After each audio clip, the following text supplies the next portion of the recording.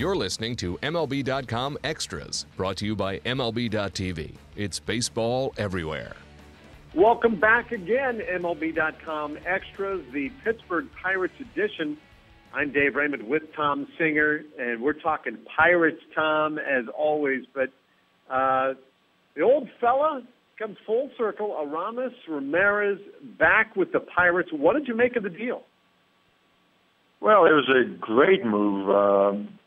They needed somebody to take care of third base while Josh Harrison is out, and rather than maneuver other people around, maybe call up somebody else from the minors. Sean Rodriguez gets a shot.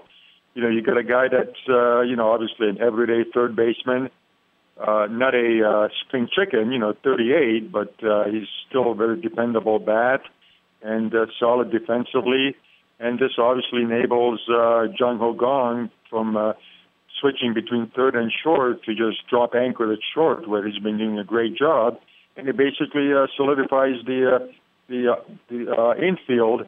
And I would expect, when Harrison comes back, which may not be till early September, I would not be surprised in the meantime to see Ramirez get some work at first base, just in, pregame drills, to see if that's a possibility he could move over to the other corner, at least against right-handers, and spell, Pedro Alvarez.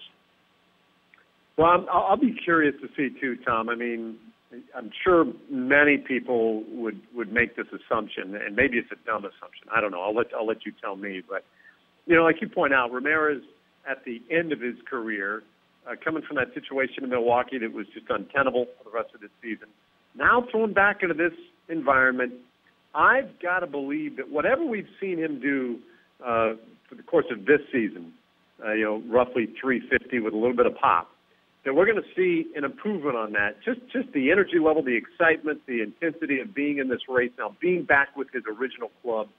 I would suggest that whatever value it appears that they got on paper from his first half production, that he'll exceed that in the second half. Would you agree? Oh, absolutely. And, best case scenario, if we're looking at a playoff team, having somebody with his veteran savvy be included in that postseason picture would, go a long way toward, helping everybody, not just productively, but just a clubhouse presence. We saw a little bit of that in September of 2013 with Marlon Byrd, totally different individuals, don't get me wrong, but having that veteran presence is extremely valuable. And, the guy still got some pops, looking for his first hit as a Pirate since returning, but he's squared up some balls and had some balls caught at the warning track in PNC Park. So we'll see if that bat can come alive and help out. Yeah, it's just now kind of hitting me. It's somewhat unique when you think about his career, too, Tom. I mean, came up with the Pirates, was traded to the Cubs, had a real nice run with the Cubs. And, that's the thing. I mean, he's a well-respected hitter, and he has produced. And then ends up with Milwaukee for a stretch, and now back with the Pirates. We talk so much about general managers not wanting to deal in their division for obvious competitive reasons. And yet here's a guy who's played for 3 different teams and 4 different stints, all in the same division. That's got to be somewhat unique. Yeah, it's unique. Some people, tongue-in-cheek, said they were surprised to see him come back to the Pirates before he landed in St. Louis and Cincinnati, complete his NL Central tour. But, obviously that was just a facetious remark. But, yeah, I mean, you know what? I remember last season, overall, Ramirez's numbers were pretty solid, but the first month and a half, he was absolutely dynamite in the clutch. I remember his batting average with men in scoring position was like in the 600s into mid-May. And, that was only last year. Ramirez is typical veteran, the kind of guy that Hurdle likes to say has a slow heartbeat in clutch situations, and I think that's when he'll be most valuable. When the chips are down. Switching gears just a little bit on you, Tom. I was looking at the schedule because today, as we talk on a Monday, the team is off, but going to be playing in Minnesota, and then they go to Cincinnati for 4. And I thought, well, that's weird. They just finished 4 with the Nats.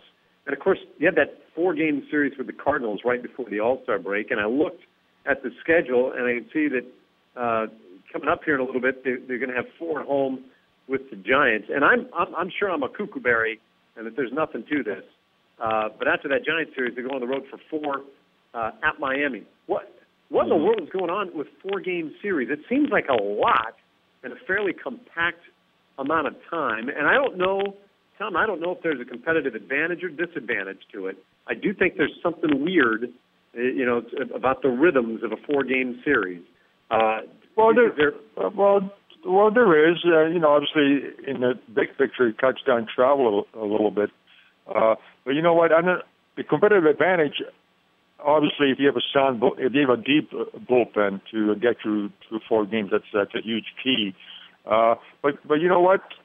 The karma is really good. I don't have the latest numbers, but it seems to me the last 2-3 years, the Pirates have done very well in 4-game series. I mean, I know in 2013 they kind of had this a pattern where they would lose the first game and then win the next 3, and they did that repeatedly. So, I mean, and obviously they showed it with the Nationals, and they took 3 out of 4. So I think if you have a sound bullpen, it's probably the biggest key in a 4-game series, because obviously you can't keep using the same guys over and over again. And you don't want to give the opposition too many looks at the same reliever, so you need to mix it up. So, I mean, right now the Pirates are a bit of a disadvantage when it comes to that, because the middle relief has been kind of shaky. But 4-game series are different, and it's almost impossible to sweep them. So when you take 3 out of 4, you're kind of maxing out. Yeah. Well, undoubtedly. Do you know, does everybody get the same number of 4-game series in a year, or is it possible that the Pirates got a handful of extras this year? That's a good question. In fact, I'm going to research it to see how their 4-game series compares with other teams. But no, I don't think it's equitable. I think it has a lot to do with maybe geographically where you're located, your division foes, how their schedule breaks down. But there's no regulation that everybody has to play the same number of 4-game series series to begin with. And, of course, the 4-game series, in a sense, may balance out the fact that with interleague play, we often see 2-game series. So it's a bit of a trade-off. Well, and those are worse. I would much rather have 4-game series, but the 2-game series, I can't abide those. But one last thing for you, Tom.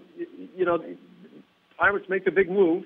They address third base with Ramirez. That, of course, has the trickle-down effect of solidifying certain situations like shortstop, et cetera. But would you anticipate there being more on the horizon here in this last week before the trade deadline? Do you think they're feeling pretty comfortable? No, I think there will be some additional moves. I kind of alluded to the middle relief has been really spotty with Guerra and Caminero. I think, obviously Neil Huntington isn't going to show his hand, but I believe that's his top priority in the days remaining before the deadline. Pick up maybe a veteran, middle relief kind of guy. Tyler Clippard with the A's, I know he's going to be moved any minute. The Pirates really haven't been upfront in the speculation regarding him, but I'd be, which that's the way the Pirates, they kind of like to go below the surface. They're not going to be too open-minded as to what they're pursuing. So I'd be very surprised if they're not in on Clippard. I believe he pitched for the Nationals last season, so he's definitely familiar with the National League, and is a very good dependable. The situation with the Pirates, Curtle has this thing. He just doesn't like to use any relief pitcher for more than 1 inning, guys like Hughes and Watson.